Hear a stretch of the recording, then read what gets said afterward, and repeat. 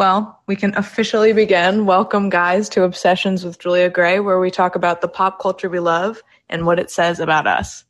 Today we have Arielle Gordon, a music writer with bylines in Pitchfork, Stereogum, Bandcamp, among others. I thought we could start with a game called Obsession or Sickness, where I give you a current cultural fixation and you tell me whether you think it's a worthy obsession or if it's proof that we're all mentally ill and need to go to the hospital immediately. Okay. So the first one is the West Elm Caleb discourse. Being obsessed with like the discourse around it. In talking about it in general and kind of doing your research in the West Elm Caleb saga. I'd say like investigating West Elm Caleb himself is a sickness. Like those TikToks where it's like, why am I a Culver City mom who has spent the last half hour looking at West Elm Caleb's LinkedIn and now I know like where he went to college. That is 5150 immediately. Yeah. But get this woman to the emergency room. Absolutely. Aneurysm style. But like, I think being obsessed with like the wanting to know like what people are talking about, I guess, or like being obsessed with the way people are talking about Kaylin, like me knowing this Culver City mom thing, I think maybe I'm biased, but that is a healthy, normal obsession in a, like in an insane world, the sane seem insane kind of thing. So. No, I feel that way too. And I kind of want to be nice to myself in this moment in the research I did about West Elm Caleb. Yeah. I feel like it really, I hope the press cycle or the news cycle ends soon, but for what it's worth, I thought it was an interesting study of what's going on through people's heads right now and how nobody has anything going on. Yeah, it's just crickets. I mean, I think I don't want to, derail too much into the West Elm Caleb verse because it could easily just go off into absolute, tiny beanie making fun of territory or, dating in New York. But sure. I got really stuck on the playlists. I don't know. I'm sure you saw this, but somebody found the playlists and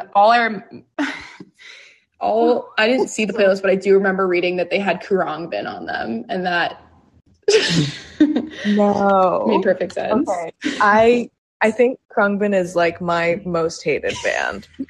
I highly agree with that. I think like there's something so cyclically terrible about Khruangbin to me. Like, it's music to browse Anthropology to.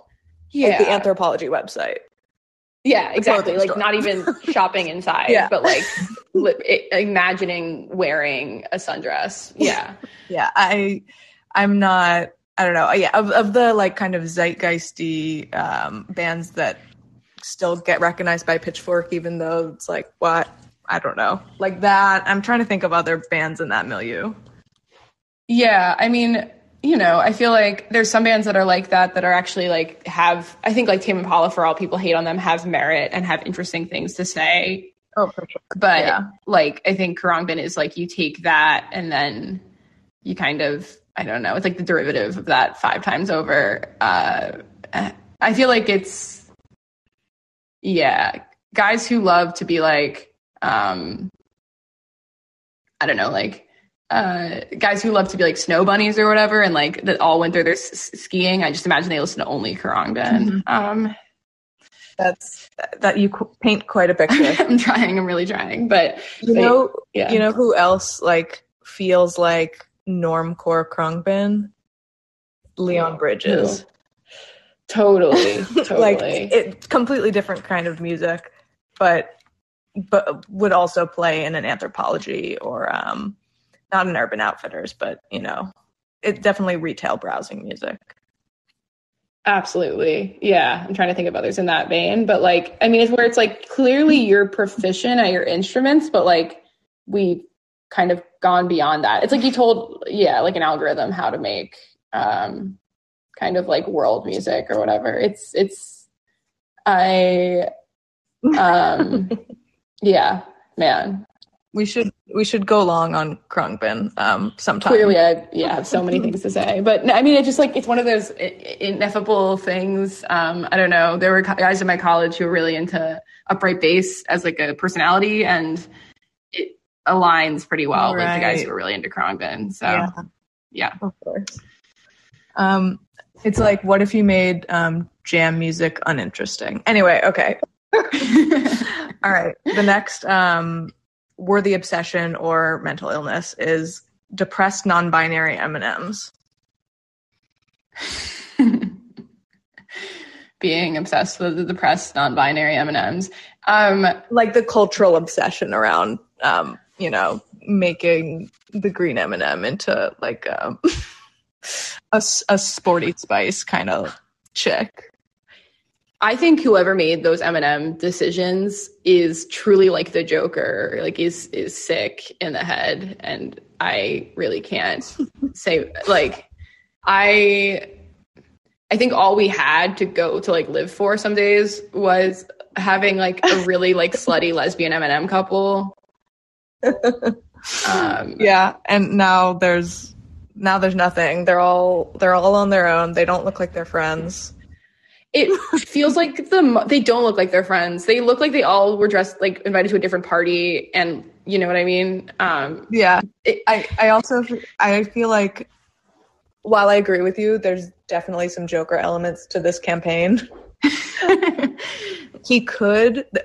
don't know why I'm deciding that there was one man deciding how to dress the M&Ms, but the focus group that decided this could be just like us, and they're like laughing at this whole thing. Right. They're like, ah ha ha, it worked. I mean, you have to wonder, because right, like there's a couple of campaigns that come to mind. The one that came to mind first was when Gushers was like, Black Lives Matter. Oh my God, I don't remember that. You can imagine. I mean, it wasn't like they made like black Gushers or anything, thank God, or like Gushers that were that would be sick mapped to like skin colors or something terrible, but that's actually that is actually worse. But they were just like, Gushers stands with Black Lives, and it was one of those like performative marketing things where it's like, by saying anything, you just made this a lot weirder for everyone, or like no one's asking you for this. Yeah. I have a theory that Eminem has some scandal to cover up. Well, yeah. Like didn't they? I feel like actually, now that I'm saying those words out loud, I feel like I read something about Mars, like, and like there's child labor violations in like the Congo where they're harvesting their chocolate to, it's okay, like well, that's blood chocolate. Absolutely. Oh my God. Yeah. No one's talking about that. And it's such a Streisand effect, because I would not know about these child labor. Sorry, I almost dropped my phone. I'm just so passionate. Child labor, offenses in the Congo, if people weren't like, this campaign is so stupid and it's a cover up, it's, yeah. Okay. So that's really smart. Thank you. Yeah. Yeah. I think we're right that is absolutely a scandal. It could also be someone who wanted to bring the scandal to light. Yeah, a freedom fighter on the inside. The most kind of like fucked up whistleblower. A whistleblower who doesn't want to lose his job. Damn. But if he's a whistleblower, he should really be working for Lifesavers. You know what I mean? Because you can blow whistles through those candies. I'm sorry. It's that's good. Free, really free association. No, that was beautiful. Do you have a favorite M&M color, like of the new ones, I guess, or of the old ones, like before they got rebranded? Okay. Of course, green. Like, of course, green. Everyone loves green, but I guess now, aren't there like Bert and Ernie M&Ms, like two M&Ms who are chummy with each other? Is it red and yellow? Yeah, those are the classics. Like yellow, I like their friendship. They seem real. Red is really like, to me, like undiagnosed narcissist personality disorder, and yellow is on sense. So much Zoloft. That is like empty head, no thoughts. But, okay, and blue really doesn't come out of the woodwork ever. Blue doesn't, but have you seen those memes where it's like, which I don't know why, please tell me you haven't seen these, but somebody's been like mapping all the colors to different like emo albums and like who you hanging with. And it's like what albums these guys would all listen to. Oh, which album the M&Ms would listen to? And it's like, no, but I would like to see that. Yeah, there's one where it's like Blue is really into Long Island emo. So I was like, all right, like I guess I'm into Blue. Checked out. I wonder what the distinctions are between brown and green. Not to be sexist. True. Yeah, when it's like on Shark Tank where there's like why are there two women? Oh, one's really good at QVC and one is like Barbara Corcoran. But like I totally. One does math and one likes fashion. Right, absolutely. Yeah, well that's why they were such a good lesbian couple, you know, like and yeah. Now they're both wearing sensible shoes and it sucks. So I think we both agree that a worthy obsession. Yeah, absolutely. After talking about it for 10 minutes. A normal and healthy thing. Okay, the next one is people who watch the Super Bowl for the commercials. Oh God. That's a sickness. Yeah. I think like it's funny because obviously as a kid that's like all I watched it for, but I think our relation to advertising has changed so much in the past like 26 years I've been alive that like even if it used to be a worthy obsession, now it just feels so like late capitalist and dark and postmodern, and it's no longer fun. Yeah, I fully agree. I used to be a for the commercials head, and I think more and more it's just commercials are so depressing. They're not like, I don't know, not that they were ever fun, but maybe they were, you know? Like, I feel like now it's just like, eat dinner on your couch and like, you know, don't put on a shirt. Yeah. They're just depressing. I don't know. It's like, give me those stupid perverted GoDaddy commercials. Yeah, no, I just remember like, you know, people would be like uploading them to YouTube the next day, like Rogue, like not even the company that owns the commercials, because they were just so, you know, you had to see them. And yeah, the GoDaddy horny ones were like nobody's cared so much about website hosting, you know, prior to like DDoS attacks, I guess, with then like seeing some boobs. It was like Danica Patrick, right? Like, yeah. Oh yeah. No, wait, no. I think that I thought it was Danica Patrick at one point, but I think there's a Fitzpatrick. No, you're right. It's Danica Patrick. Damn. I mean, why do I know that? Like, what do I not have in my brain that I remember this? But yeah. There were some iconic commercials, and I will probably do an Obsessions episode after the Super Bowl to talk about them. Ooh, that's so fun. Yeah, I am mentally ill and that I still watch for the commercials, but, you know, hate myself while I do it. Well, it's on Valentine's Day, right? Like, so romantic. Wait, or it's like that weekend. Yeah. Okay, sure. Fine. Damn. Okay. Then, unless do you have more notes on? No, fully tapped out. Okay, the next one, emo revival, or more specifically, the When We Were Young festival lineup. Yeah, that is. I'm gonna say it's a healthy obsession because I think it's like a natural obsession, right? Like I think it's the exact same thing of like why we had like I Love the 80s as a TV show, or you know, why like Boomerang exists as a channel. Like I just think that the people who are normally making those programming decisions are in their 30s, and that's how old everyone is who used to listen to Hawthorne Heights. I didn't know Hawthorne Heights was still around. And they already were. Like I assumed a lot of these bands got together for this festival, but I guess a lot of them were just still kicking. Like what has We the Kings been up to? I have it's like, yeah, I have no idea how much money they make from these like very popular songs. Like I'd be curious to see if they're just like still in music, you know what I mean?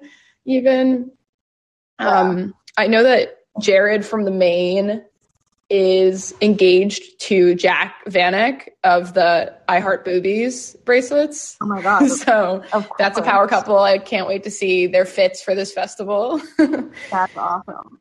I used to like want all of those fucking bracelets. I had a Blink 182 like Jack Vanek like lookalike. Oh my God, that's so cool. I wore it literally day and night. It was why? Yeah, it's waterproof. You know why take it off? Exactly. Why literally never took it off. It is so fucked. Oh, sorry. I was just gonna say, are you going or are you planning on going? I didn't even try to get tickets. I might like no. I mean, did you see that they extended it to a third day?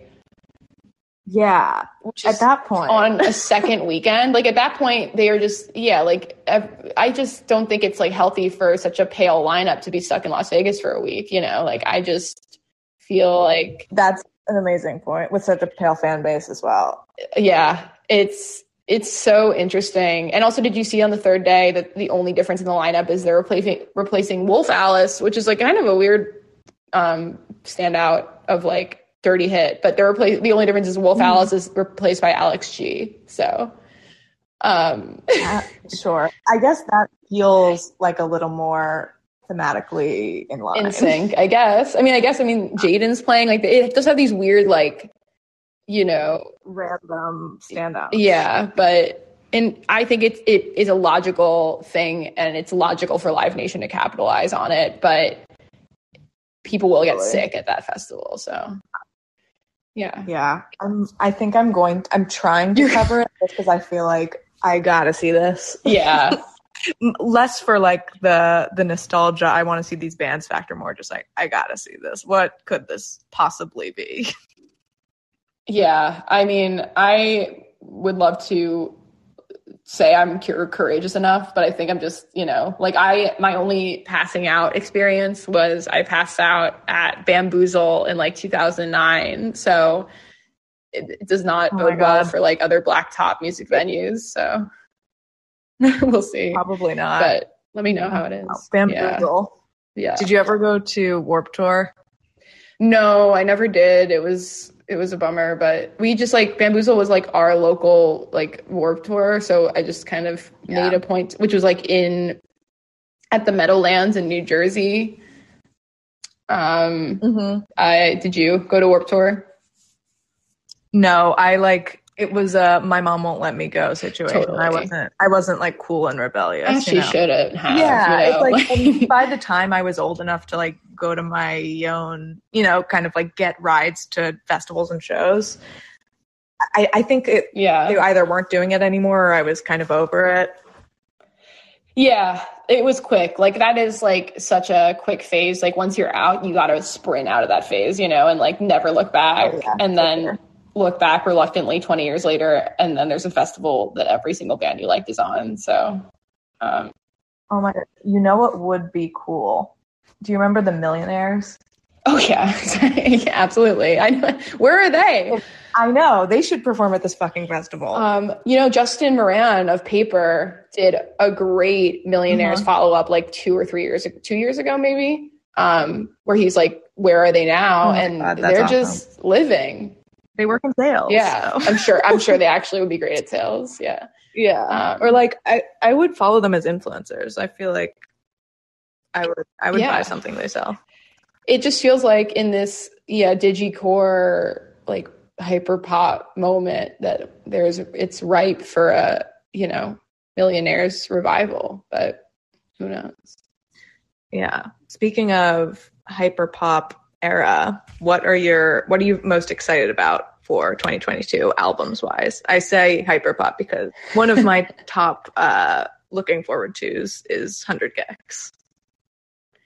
Nice. Yeah, 100 Gex for sure will be very exciting to see. I have not been let down so far, but it is like increasingly hard to kind of top what they've put out, you know? I fully agree. And I also think there is a great 100 Gex needle drop in Euphoria, which really excited for Laura Last. Like that, what a random song for them to choose. It was awesome. I know. Yeah.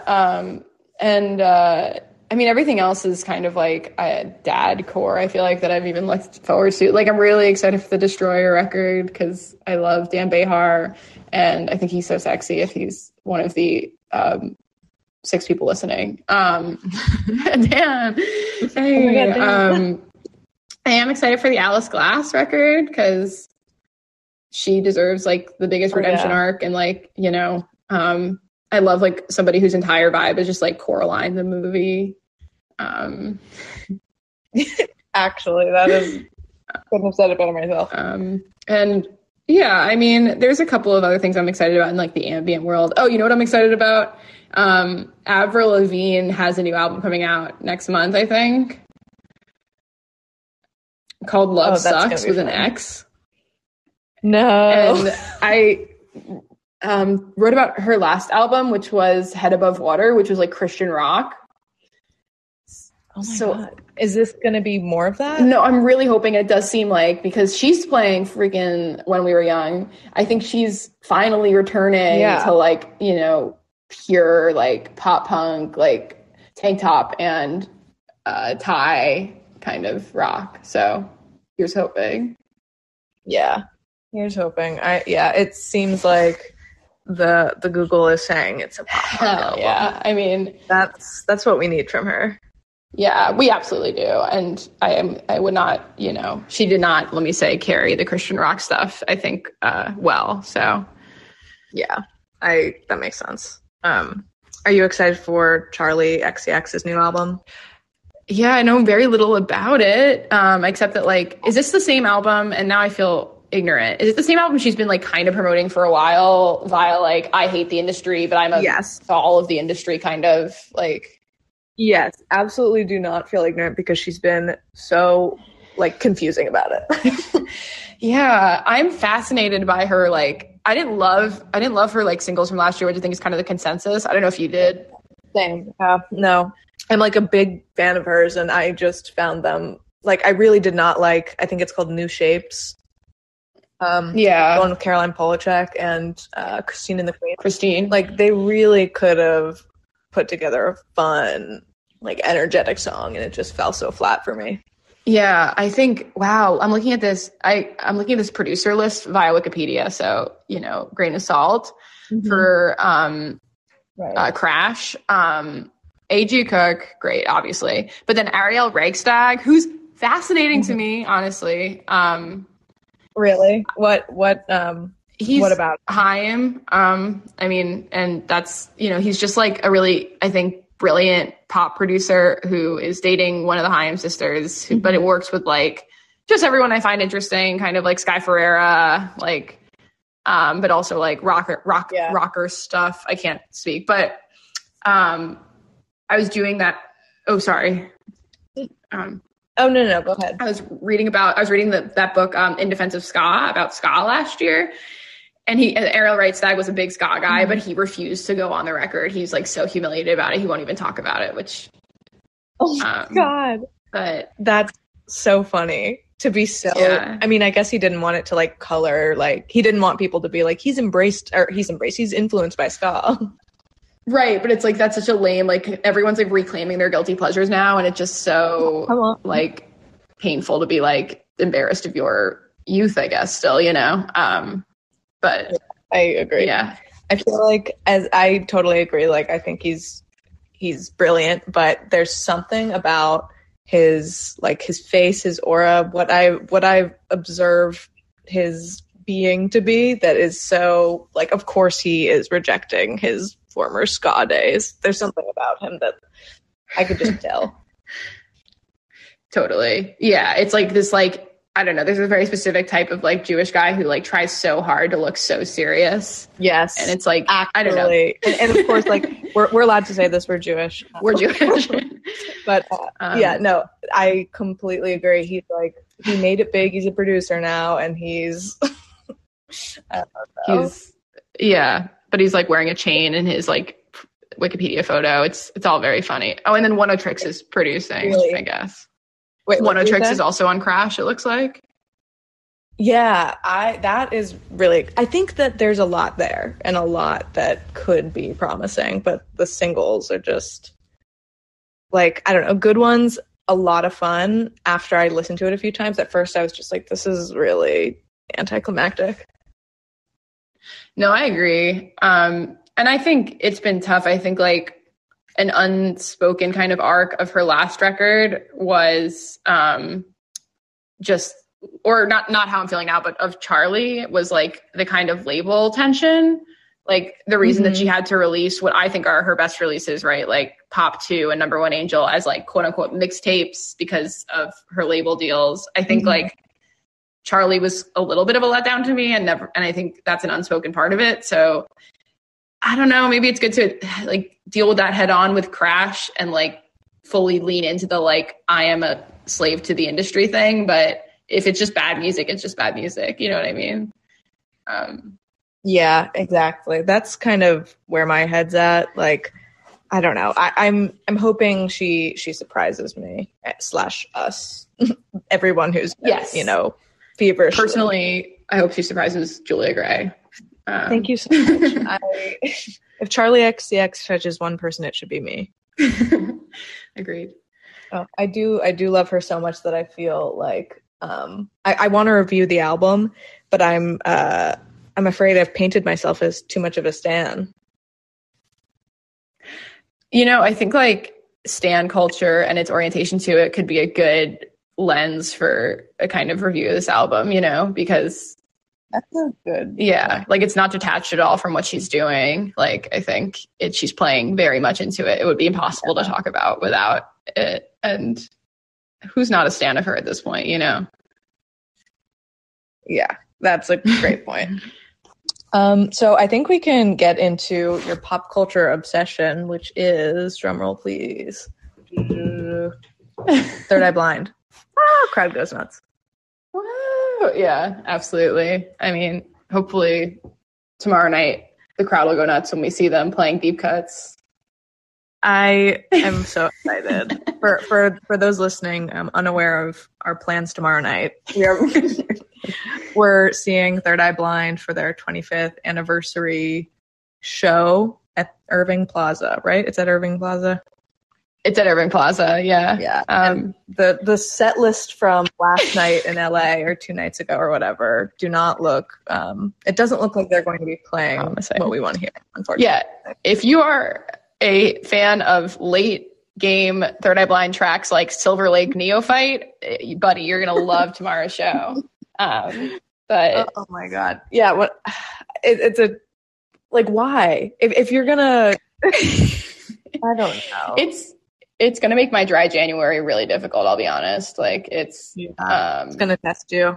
I mean, I've seen this on a couple set lists, even like ones that were actually good. Like if you look at last year, they were actually playing the hits. I don't know what the freak they're on, but they've been covering Disorder by Joy Division, as I think we're talking about. And they keep choosing like the most ill-fitting covers to like that they as a kind of cocky jockey band could take on, and I just find that very funny. Also, like songs that nobody should really try to take on, you know, like I don't know. Yeah, I don't want to hear even like a beautifully stripped back like Katie Crutchfield cover of Disorder. Like nothing is going to do it justice. Yeah. You wrote in your review about how they often for a period played the Smiths. Was it Please Let Me? Yeah. Like again, not something that every man can just cover, nor should they. Nor should deign to. I mean, that's at least like that is a good like drunk karaoke song. It's just gotten broken up with or something, but like it was, from all reports, he just like literally was like, we are going to butcher this song, and then went on to butcher it. So like at least self-aware, but still painful. Yeah. I mean, I don't know. I'm really hoping that they switch up the set list tomorrow night and give us some of the hits. Please. They got in Narcolepsy, which is my favorite song from the self-titled album. Yeah, it's after you tweeted about it, I listened again, and you know, it's a magical song, truly. So fucking good. I mean, that whole album really like that was probably like my first favorite album and like is still among my favorites. How did you get into it? Amazing question that I have for you. We can both share our origin stories. I hardly remember, but it was something that like all the guys I hung out with would go to Chili Cook-Off, DC 101's like rock festival, and they all like just listened to radio rock all the time, and we would talk about radio rock, and I think that's how. Yeah, that's awesome. Yeah, it's like just it stands the test of time. But how did you get into this album? Yeah, I think I have a real soft spot for albums that came out around this time because I think they were just percolating so much when I was a little baby. And so, stuff like How's It Gonna Be and, Semi-Charmed Life and Jumper were just around. And then, I guess I started in the pandemic kind of regressing a bit into exactly that, like this kind of like, jock rock radio music. So like everything from Counting Crows to like Switchfoot to like Third Eye Blind just felt like a real comfort zone. So I went back and I just started like really getting into their discography, found out that none of it really held up after Blue, and kind of from there did some research about the album, was like, this is really nuts. And I will say I, would have said that Never Let You Go is my favorite song of Third Eye Blind's before I did this review, which is on Blue, their second album. But I don't know. Now I'm like, it could be Motorcycle Drive-By. It's an amazing record. It really is. Never Let You Go is also great. Also, it is. I think that Blue has some songs that I will like stand up for. Yeah, I mean, it's obvious that like once Kevin Cadigan left, which is the argument that I think everyone makes, including me, it there's no melodic comparison. Like I think, it's just Stephen Jenkins's like really obnoxious lyrics, but I don't really know. I mean, beyond Slow Motion and Never Let You Go, what else are you digging on Blue? Actually, I think you got them, because the ones I was thinking of, Blinded, that's on In the Vein. Is that what that album's called? Oh yeah, Out of the Vein. Out of the Vein. Yeah, Blinded. I really like that song. And then Non-Dairy Creamer, which is not a good song, but people love it. I have heard that one as like when I've delved deep into the like Reddits of Third Eye Blind for this piece. Oh my God. Mentioning it. They do have an album from 2016 that I've not listened to a single song off of, to be honest. But when the whole Machine Gun Kelly and Megan Fox thing came out, when she's like, the first time we met, I said, you look like you did drugs. And he said, I am drugs. They have an album called We Are Drugs from 2016. So oh my God. Wait, that is something that I don't think I could ever listen to that. Oh my God. Yeah. The album art is just like people like all putting their faces on Stephen Jenkins or hands on Stephen Jenkins' face, like tearing it apart. That guy is just, nobody is more hated in the history. Yeah. You should definitely take a look. I'm actually looking at it right now. And they all happen to be women. Yeah. That's a diverse cast of women who all need to, get inside of his. Oh, they're widening one of his eyes. Maybe a play on the name of the band. Maybe a play, yeah. That's fun.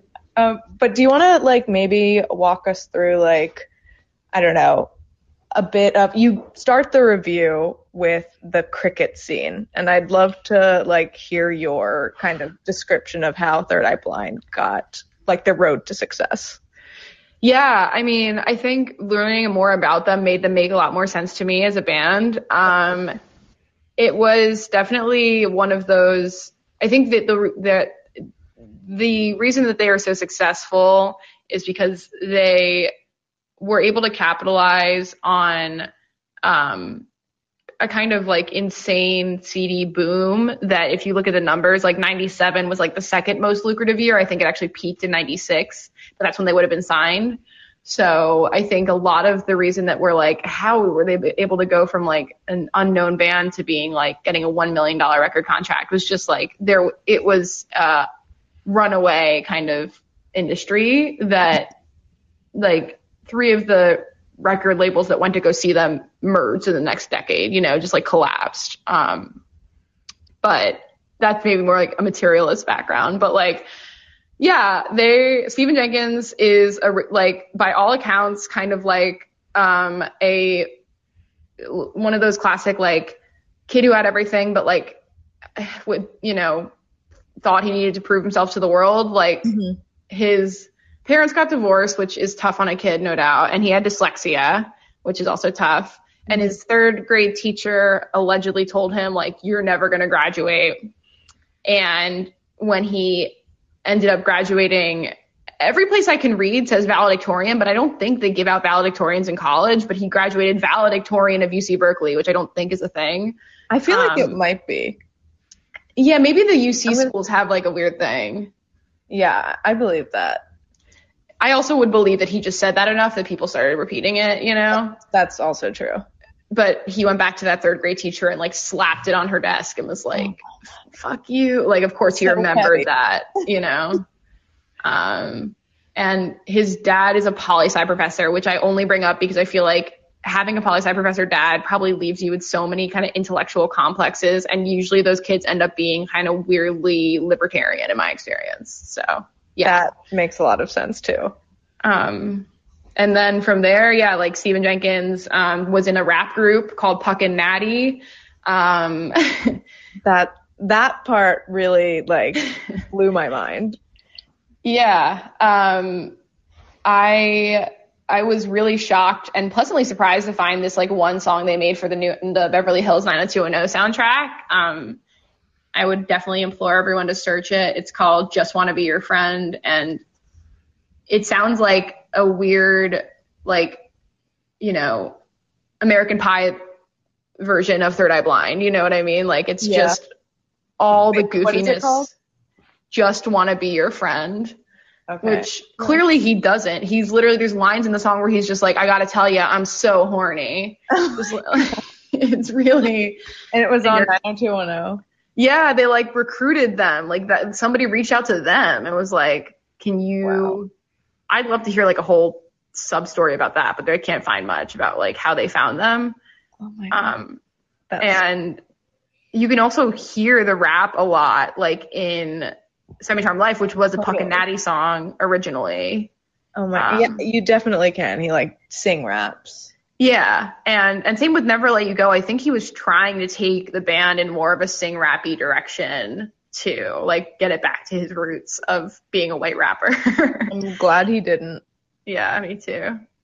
So, do you think like a band like Third Eye Blind could make it in this climate, like after having like I can't get over the crickets raining down on the music industry execs. Yeah, I mean, like they after were just being such an ass, like just being so presumptuous, and even just being a guitar band.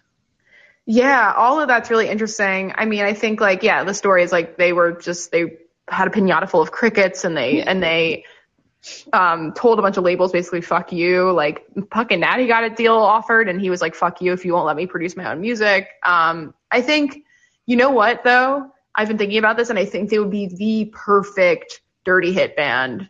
Like everything. Yeah, just like I will say Steven reminds me of some of what I've heard about Matty Healy and working with him, and like I don't think he's as much of an asshole at all as Steven is, but like the aggressive pursuing of your own artistic interests. But definitely. Yeah. And the crickets thing would probably, I keep coming back to it. I do think it would be like really cool to do, and it would be a huge story. Yeah, it would. Well, I'm trying to think about like, I don't know, like there's so many stupider origin stories for like, I really keep picking on like Jaden, but just like all these like return to rock artists now have like some kind of, sob story about how they were bullied or whatever. And I just feel like we kind of would take well to this outrageousness of, or I'm trying to think about where else they would slot in, or like who they would like have a collab track with, you know? Yeah. No, I mean, it's tough. I feel like it's like not knowing what we know now about Third Eye Blind, sure, we can like slot them in places, but I feel like I can't imagine it being the easiest sell in the year 2022. Yeah. Oh yeah. I mean, Third Eye Blind self-titled is so, it would definitely have to be indie. Like I can't see it fitting into any of the major, like, you know, there's no Coachella spot for Third Eye Blind in 2022. Sadly. What you talk in the article, you talk about kind of their downfall and why they like couldn't get past the first album, really. Yeah, I mean, so I think anybody who's gotten kind of obsessed with Third Eye Blind will know the story, which is like Stephen Jenkins is you can find very little defenders of his, even in his fan base, because he is just constantly usurped his band's own success just to prove a point, like over and over and over again.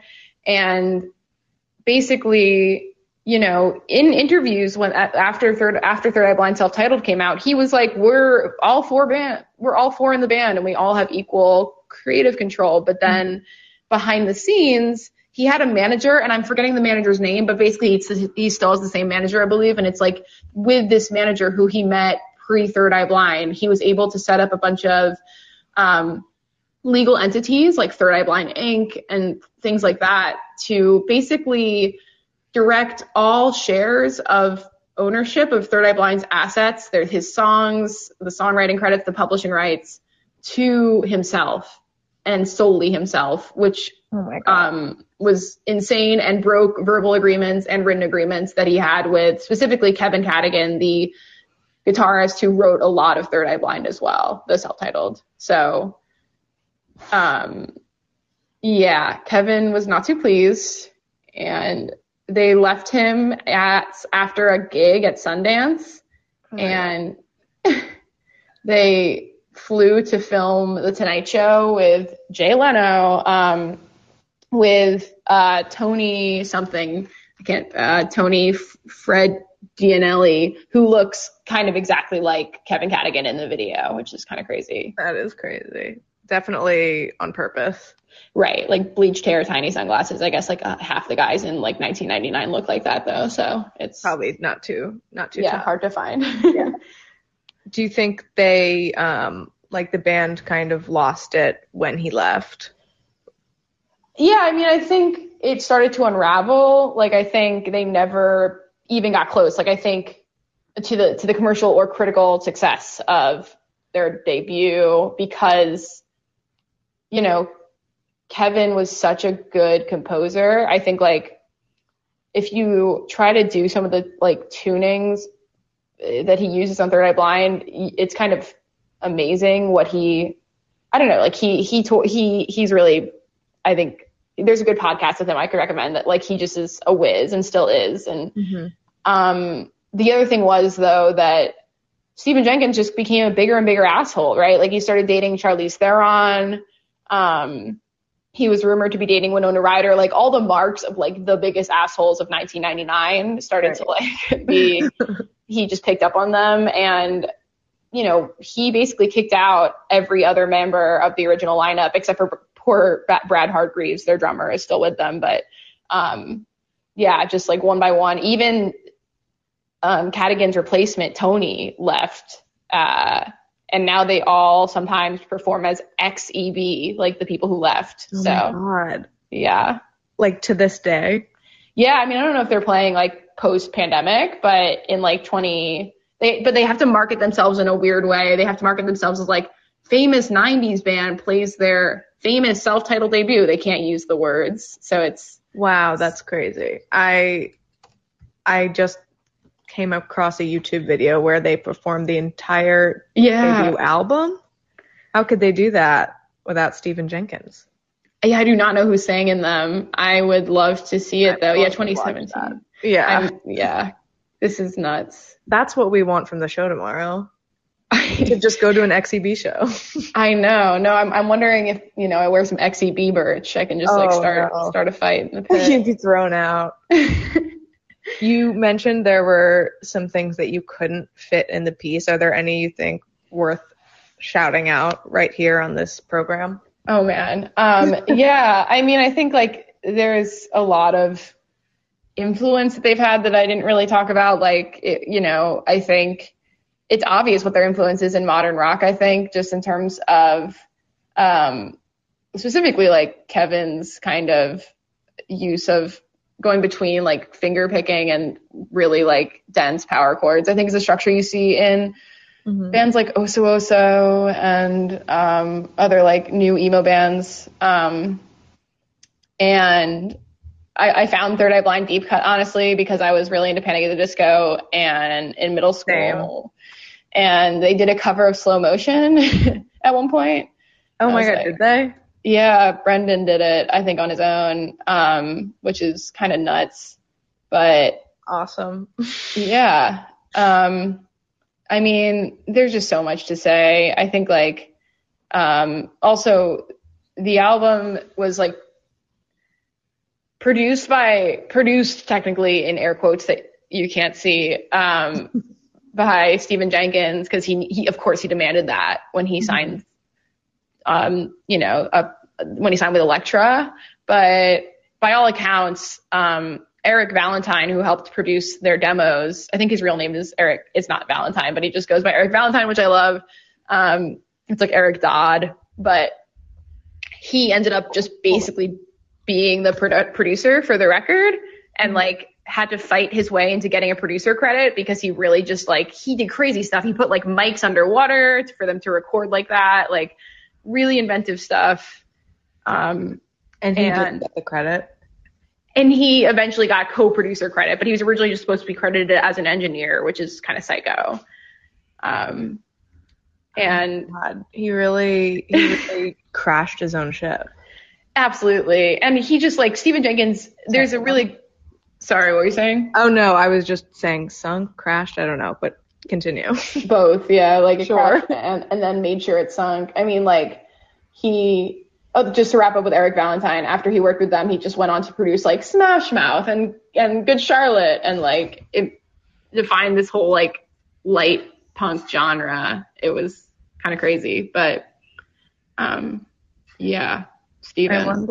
I wonder where they could have gone if they just kept him around. It's weird too. I mean, Elektra like folded, right? Like in a decade. I think it is one of those tragic stories of like, even if they hadn't broken up, what would they be now? I'm trying to think about other bands that started around the same time and like where they are now. But yeah, there's not much space in the canon for them. Yeah, it's tough to enter the rock canon in 1997, and there's a lot you're living up to.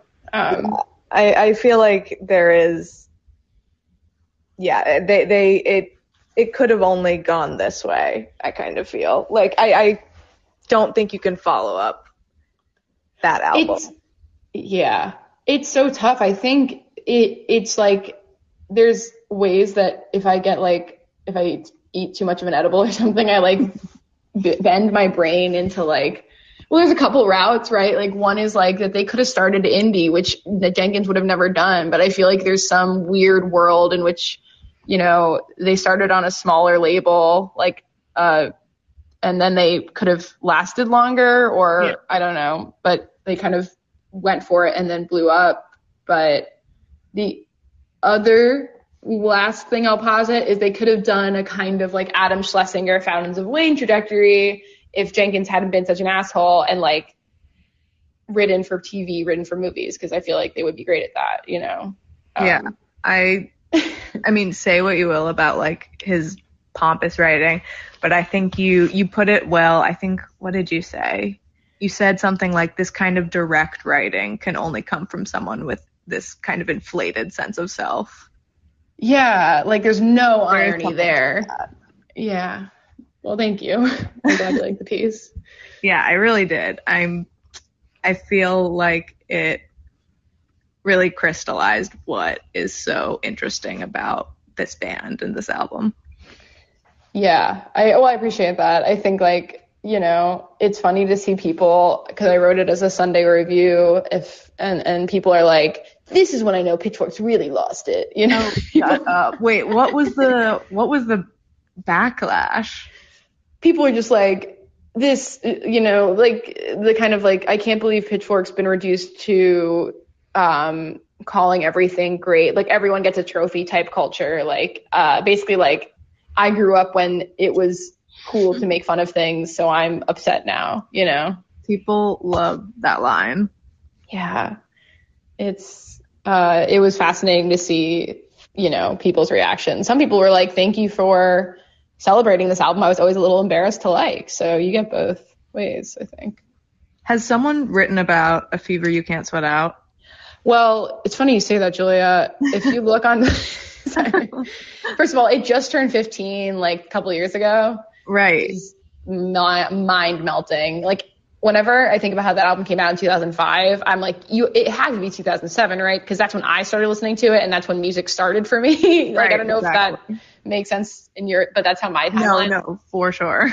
But Pitchfork did review it at the time. 1.5. Yeah. It's looking right now. It's really rough. It's it's due for a Sunday review. Yeah, if they could reopen it to things they have talked about, that is the first one I hope people line up for, because it's like, at least they're trying, you know what I mean? Like, and they succeed a lot of the time, but. Pitchfork or Panic at the Disco? Oh, Panic. I mean, both, but like Panic in this case, yeah. Yeah. I just think like listening to it now, it's 1.5 is a bit harsh, but it's a silly album. Yeah. But I love it. It's a very like similar to Stephen Jenkins. I think it's an album that like you can only make if you are 100% serious about the value of your art, and like, you seriously. know, and yeah, I couldn't agree more. I think there's on YouTube, like they do a run through of the album, and they're all in like carnival-esque gear, and it's are you talking about Live in Denver? Is that maybe? There's like one live show they recorded. Also, Olivia, sorry, I saw you commented R.I.P. Simple Plan. Simple Plan was another like very touchstone artist for me in the but yeah, Panic. I think if it's the tour you're talking about where they're all wearing like very like Victorian but like quasi steampunk outfits, is that kind of? Yes. Oh, yep. No, I'm looking right now. Yeah. It's very Clockwork Orange. It is. So it's clearly it's hot. I mean, like I will say, yeah. I love them. Oh my God! Wait, there's a Live in Denver full DVD. Bro, I not know any of this. It's such a good. I might have like purchased that on iTunes. Like I think I was just so, because they do. Do you want to guess what cover they do, unless you've already seen it in the YouTube? Okay, wait. I might have, but let me. Okay. Can you give me a hint? Okay. It's a British band.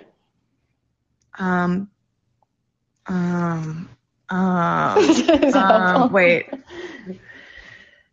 Everyone guess in the chat. Yeah, everyone guess what band. Okay, wait. No. Is it This Charming Man?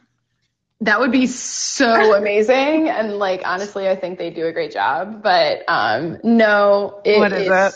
Of course, Karma Police by Radiohead. Oh, that's cool. Of course, nothing like, and if you thought Karma Police was unsubtle, I don't know, which it's a little subtle. If you can imagine, Brendan Urie strips any and all kind of wavering, ironic 90s remove in his cover, and it's just full like opera. It's theater. Amazing. Yeah, that's why I appreciate that album. It's just going for opera. Man, I wish these suggestions are great, though. I wish they covered Blur or Pulp, but maybe not Blur because Damon is maybe going to be killed by the Swifties in the next week. So, yeah. Well, if we have time, and did you come up with a Shark Tank pitch? Yeah, I don't know how I feel about it, but I'll introduce the segment, and you guys in the chat, if you have any ideas, please weigh in. But I asked Arielle to come with a pop culture Shark Tank pitch, so that could be a news item or a new relationship or a TV show or anything she wishes existed in pop culture right now. So, what is your pitch? I'm the shark, or actually, everyone in the room is their own shark. Yeah, sharks. Have you ever wanted a celebrity relationship that makes you feel like you're in a freshman discussion section for Being in Time by Martin Heidegger? Oh my God. Sharks. Where could this be going? Have you ever wanted steampunk formal wear on the Met Gala? Sharks, have you ever confused Jordan Peterson's voice with Bob Odenkirk's voice? Because I did once, and it was really embarrassing. Sharks, I present to you, I think Grimes should date Jordan Peterson, and whoa. I think that should be our celebrity couple for this bizarro late capitalist era. I think they'd have a lot to talk about. I think that, Grimes, for all of her quasi-subversive politics, ultimately seems to be really into kind of trad femme type family dynamics, and I think Jordan would really relish kind of getting to teach her a bunch of stuff, because he probably thinks that she's the perfect student in many ways, and she loves big ideas, and I think he's nothing if not an ideas guy. So that's okay. Here's a question: do you think he has enough money for what she's looking for at this point? Oof, that is such a good point. I mean, his net worth $8 million. Is that what it says? Yeah, that's what. Google that feels said. Low. It does feel low, but it says us. No, I mean, it says me, who's whatever. But yeah, I think I think that he would inspire her to create some of the worst art she's ever made, and I think it'll sell really well, because I think she's now plugged into communities like Discord and kind of Steam and gaming communities that I think would really take to her kind of men's rights activists hyperpop that would come out of this. But so maybe she wouldn't need him because he would be her muse. I'm really into where your head's at. I'm going to propose another potential partner for her. Oh, in a throuple with them, or just instead of? Instead of throuple with, use your imagination here, Joe Rogan. Oh man. I think it could lead to some really interesting meme art from Grimes. I get the sense that Joe Rogan is sneaky really into anime, and they could probably talk a lot about that too. And it would, oh my God. I think she would be producing some of the worst music and art of her career. Well, we already know they're kind of friends, right? From Texas stuff, don't they all hang? But it's Joe Rogan and Elon. I did not know that. Yeah. I hope, now that you said that, I've been really on the Jordan Peterson trend, because I think she's somebody who really loves to wrap her head around an intellect. So somebody who's can offer her something intellectually that she, you know what I mean? Mm-hmm. I think. Yeah, no, that's a good point. I feel Joe Rogan just yes ands, But But she might want a dumb jock. Like, honestly, Magical Clouds is kind of like a dumb jock of the indie world, and that's who she was with, you know, at first. So, I don't know. I'm maybe convinced by you. If we, you know, are you investing in? I think we can link, and we can really kind of we can think tank this. Link and build, absolutely. Yes. Yeah. We're gonna start a Grimes dating thing. Mm-hmm. One more idea. Zizek. Right now, I'm just looking at the Jordan Peterson people also search for. No. Also here, Russell Brand, Barry Weiss. Oh my God, that's so funny. That's just Grimes and Barry Weiss. Grimes and Barry Weiss. Look, the thing is, like, that would be kind of hot, you know, in a weird way. Like, we've never seen, because like Red Scare doesn't hook up with each other, you know. We've never seen like a couple that's like two women who suck so much in our modern. I feel like it would make a lot of sense. Yeah, I think they would have a lot to talk about. I think Barry would like absolutely go gaga over having such an artistic leftist girlfriend. Yeah. I can't believe that Barry went on Bill Maher and everyone's like, see, the leftists have given up on COVID too. And it's the brainworms. The brainworms.